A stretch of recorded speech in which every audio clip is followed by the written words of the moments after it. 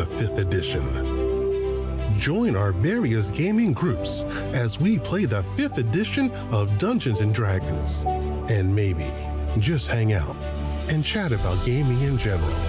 Sit back and enjoy the show.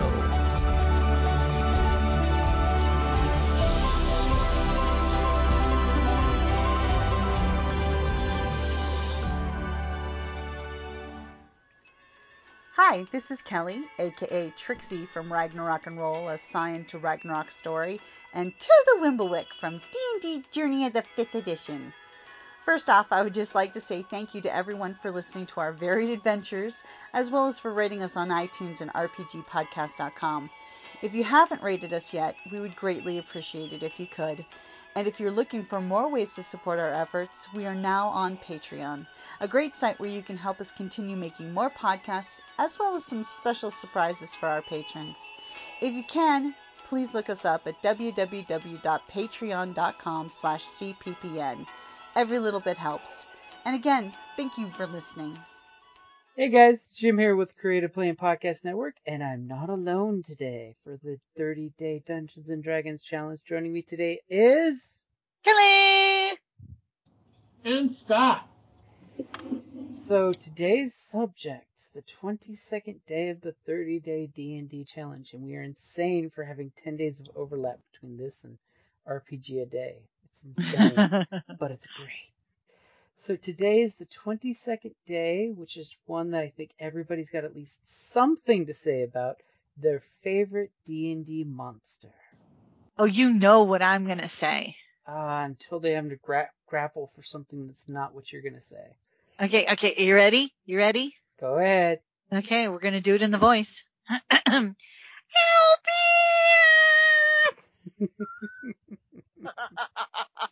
The iconic D&D monster. And plus, I just love the owlbears because, you know, and because when we first started Journey of the 5th Edition, the first night my character Tilda was on watch, of course. What comes to visit, and I don't see it until right at the last minute, is an owlbear. So all of a sudden, at the top of her lungs, she's yelling, "Owlbear!" in her squeaky little voice. And it's funny because then we kept running into owlbears at different times. So I actually even started drawing an owlbear. His name is Albert the owlbear. Owlbear! Because, like, if you say in French, Albert, Albert. So yeah, I have to say it because come on. And also, if you've seen the baby bestiaries, oh my God, the little baby owlbears are so cute. Oh, come on. And they come in all sorts of different sizes. And it's funny when you compare the, like, owlbear through the D&D ages. I like the latest incarnation of the owlbears. It's the coolest pictures, just saying. Yes, they're so. And apparently we're going to be seeing a little bit more of it come March of 2023. Yep. I'm excited, even though Jules can't use that shape. But I'm still excited. It is a movie. I've actually got to pick two, okay? Because for bosses, I like mind flayers. Oh, those are but see, technically, are we counting just monsters overall, or are we counting those because those are what the aberrations? Yeah. So. Oh. I mean, we could totally give you a mulligan and let you pick that because they are a monster and they are in the monster menu, but and they are awesome monsters because we did mention them for the Abrams. We did, yes, we did. Uh-huh. Well, wait a second. I thought owlbears weren't actually monsters either. They were something else. Nope, they are classified as a monstrosity. Yep. Oh, well, I thought there was a difference between a monster and a monstrosity. Don't think so. Because I remember there being this like kerfuffle that druids couldn't actually turn into owlbears because they're monstrosities and not monsters. Yeah, Not well, beasts. it's not beasts. There's a difference Oh, between they're a not beast beasts? and Yeah, a... beast is Oh, what the okay. druid shapeshifts into, which is why there's already been the hubbub for the new movie when they see the druid turn into an owlbear. Right. That's my thing. It's like, first of all, it is a movie. And it is Okay. still a much better, just from the limited things we've seen in the trailer, it is a much better representation of Dungeons and Dragons than the other movies. This is true. Okay. So I'm a couple editions behind, so I don't even know if these count as monsters. But like I was already going to go with two. For big bosses, I like mind flayers. But for just everyday round the corner, I like kobolds. Kobolds are Kobolds are cute. great. They're cute. They can be They're- funny. They can be serious. Well, in You know. certain versions, they're actually playable races. Right. So, and they're just one of those things where, most of the time, there's a way you can tell if your group's a bunch of murder hobos.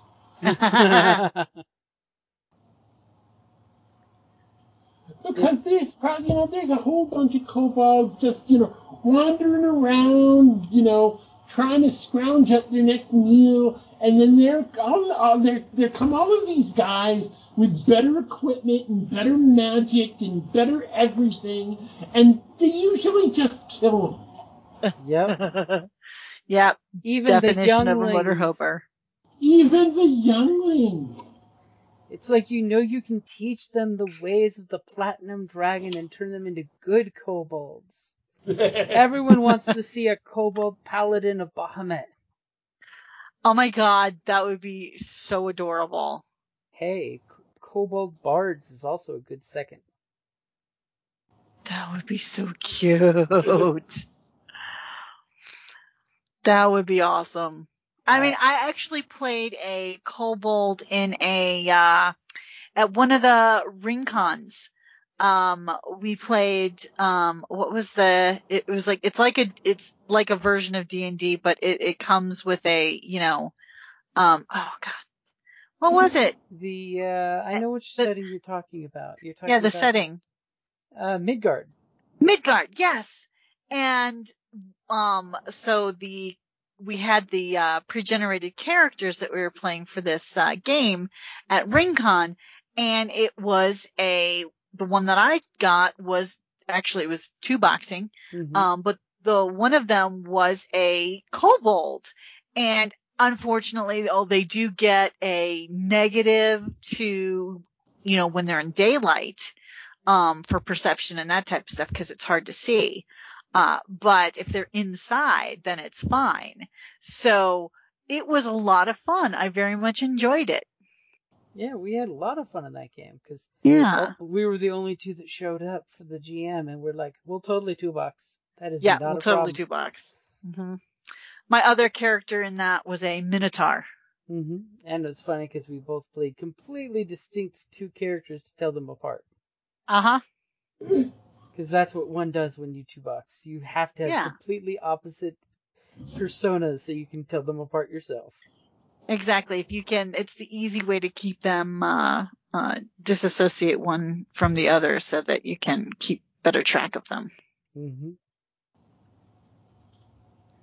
But it was a hoot. And as GMs, kobolds come up as great little monsters because, they can be vicious or they can be comic relief depending on how you want them and need them. Oh yeah, I remember one when they tried to put me in a cook pot, basically. Kobold, take my baby! Hey, I mean, there's totally a Pathfinder adventure called that. Oh my god. The kobolds stole my baby, and it's an adventure where you play kobolds busting out into the city and basically causing havoc.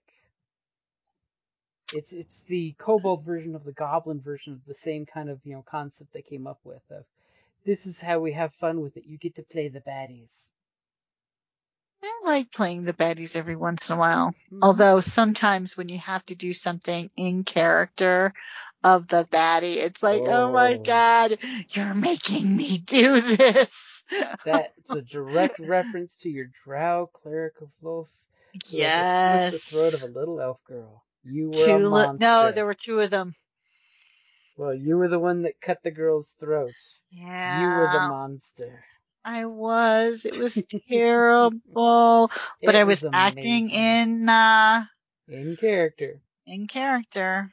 See, for me, I will, as the GM in the group, I will throw out one of the favorite monsters of D&D, which along with the owlbear is like total D&D-ish because it's something specifically birthed in the cauldrons of Dungeons & Dragons, the Mimic. Yeah. You know, it's a classic thing that when characters run into one, they either want to keep it and make it have babies for them. Now, are they a monster or are they a like an aberration? They are a medium monstrosity shape changer class. Yeah. Ah. So the Mimic is a creature that basically copies something nearby, something mundane and normal, to try to lure people into touching it. Okay, so if we're talking about things in monsters specifically invented by D&D, give me the gelatinous cube. That was my honorary mention. Because there's just something about the gelatinous cube, which is this. It wiggles and jiggles and. It's this big 5-foot square of jello that's semi-sentient and sticky. And so many times in encounters when I've used them, there's nothing cooler than having an ever-burning torch in the gelatinous cube, because that's a bronze torch that magically glows. So it is not digested, but it's great to have it walking around with its own light source. Because if it eats a skeleton freshly, the players will see this disembodied floating skeleton shadow coming down the hallway. Let's hope someone rushes down the hallway to attack it.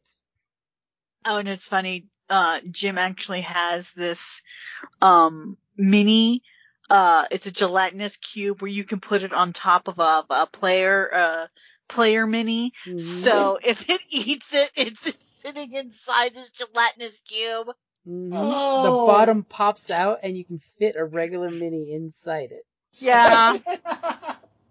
Because, of course, with the cube being a little 10-foot by 10-foot cube, you can put a 5-foot by 5-foot mini in there. Yep. And, of course, then they just slowly get melted away. And, you know, you can totally mess up players, too, by dropping a gelatinous cube in a hole.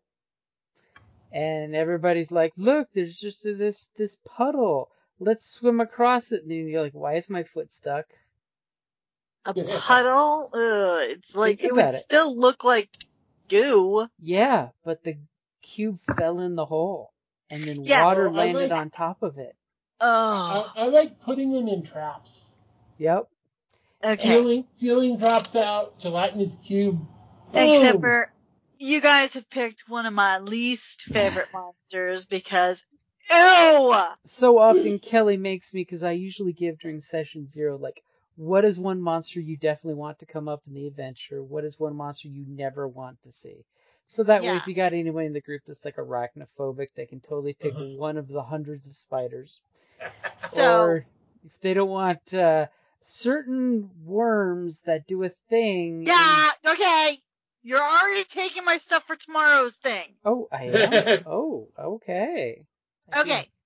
And this is my honorable mention for tomorrow's. Oh, we'll save it for that for tomorrow, Missy. Yeah, so, no, the gelatinous cube was going to be honorary mention. Ah. Oh, sorry. That's okay. No, it's great, because it is a great favorite monster. I mean, GMs love it, and players, when they realize what it is, they love it too, because it's cute when you know that there's a cube following you, like a bad horror movie villain, and it's always like 10 turns behind you. So all of your carnage, as it's slowly jiggling and following you, you're just leaving corpses left and right for it, and it's just like becomes a pet almost. I mean, there's in the older editions, there actually is a ooze class. Like, there's a second party D&D book called Anime, Big Eye Little Mouse Anime D&D, and you can totally have a sentient slime that's basically an ooze that evolved. It's totally an anime for those who played, Dragon Warrior back in the day in 8-bit. And you see the little slimes always popping up. You could actually play a little slime. But adventurers basically train the slime to follow them by feeding it. And then eventually it gains sentience. Yeah. Hey, you gotta clean up all that kobold poop somehow in the dungeon. That's true. So that definitely, I think, covers some awesome favorite monsters. I mean, I totally still want the giant mimic that is a sail ship. I'm just saying. That meme was awesome when that was going around for a while there, where a mimic actually grew to big enough size to become a ship. And of course, there's also a cute secondary book on the GM's Guild that basically it's the Mimic Menagerie, where they have baby mimics that are too small to become chests, so they become tiny things like vases and planters and other things. It's adorable. Yeah. So you mean it'll go Warner Brothers, the mimic will be like a big black hole in the wall? Oh. No, that's a magic item in D&D. Yeah, no, that's like a The portable black hole. the portable Oh, hole. yeah. But no. This you like go in and then you're like halfway in and then you see the teeth. What is this? Tomb of Horrors? No, it'd be more of the Wile E. Coyote painted road on the wall. Get a little sign, this way out, and have a monster chasing him on the other side. Oh, that would be horrible. When Wile E. Coyote does the piles of birdseed, he usually has like the bag of birdseed and then he's piled birdseed. The mimic is the bag of seed. Oh. Yes, because mimics can be fun. They can become anything. And there's nothing cooler than stopping your barbarian who always kicks through doors by making a mimic the door.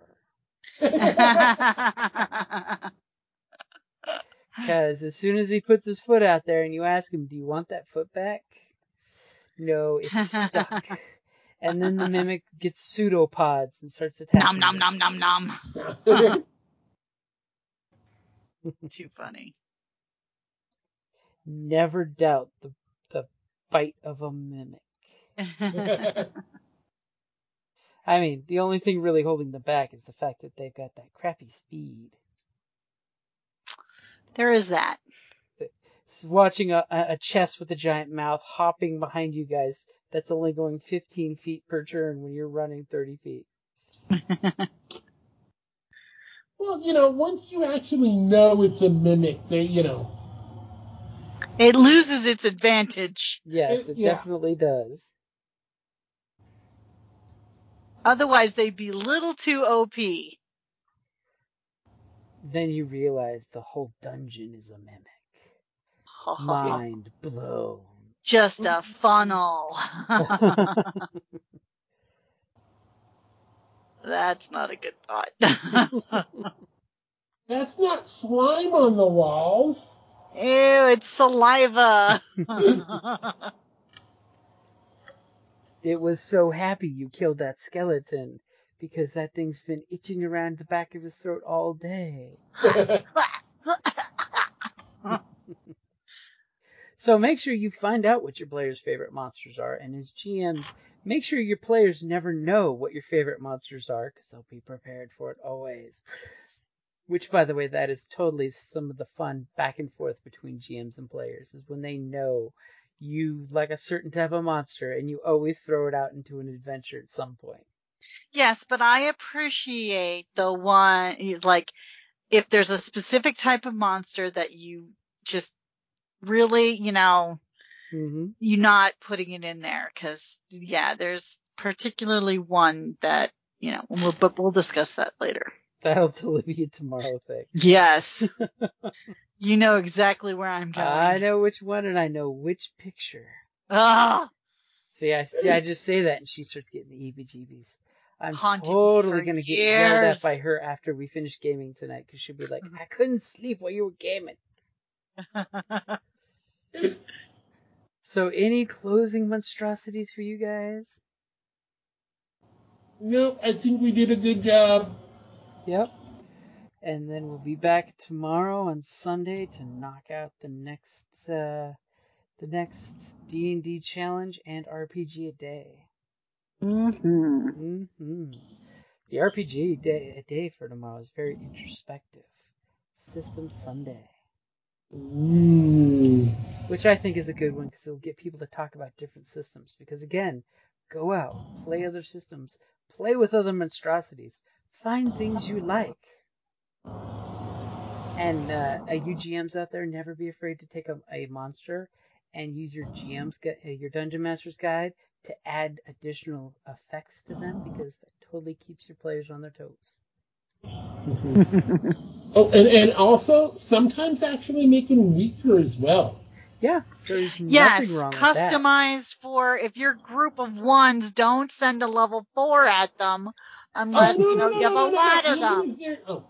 Even if they're a normal group, occasionally you want to take a monster that they'd be really, really tough with, make it weaker than it would normally be, have them blow all of their magic stuff, and then boom, one-shot it. Have them overcompensate because they know what the average usually is, and this is the sickly one of the family. Exactly. I mean, so punish them for min-maxing. And actually, if you do that before you bring in the maxer, you're telling them that not all monsters are going to be average. Mm-hmm. Wow, that's diabolical. And it does keep them on their toes. I mean, that way they know that is an average hit dice in the monster manual. That is not a greater than, lesser than. That's just the average. What exactly. if There's a reason why Diabolical has DM in it. And of course, then there's the whole idea that you set up the false expectation that they think all of their kind go down that easily. Uh-huh. Dun dun dun. What do you mean it got back up? Not all monsters are created equal. No, they are not. And there's nothing funnier than when you send, you do this big build up to your group and you say, guys, the farmer's hiring you to go after the griffin that keeps taking off with its sheep. And you guys run into this very small, sickly runt of a griffin and they think it's a joke. And they kill it. And then you realize this is just a baby. You killed the young juvenile, and then the adult shadow flies over you.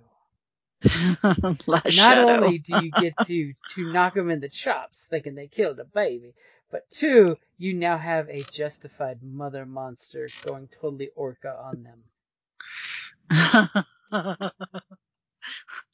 So many people aren't going to get that reference. No, they're not. But if you get a chance to go see Orca, you'll totally get it. By the way, I'll totally say there's never been an orca attack on a human being on record. So the movie is total hokum. In the wild, it's not. I mean, they've turned on their trainers. Well, captivity, I don't count that. That's people being stupid. But in the wild, orcas will play with people and not hurt them. But that's a different kind of monstrosity. The people, not the orcas. I don't know. The way they play with those skills is pretty vicious sometimes. Oh, orcas in their natural environment, between flipping sharks upside down to eat them in their sleep and playing catch with seals. Yes, they are monstrosities, but they are beasts. Beasts at their purest. And I definitely think that will be a good place to wrap it up there, so I have time to edit before we get on to our game tonight. Okay, see you in a bit. All right. Have a good night, Scott. Thank All you right. for joining us.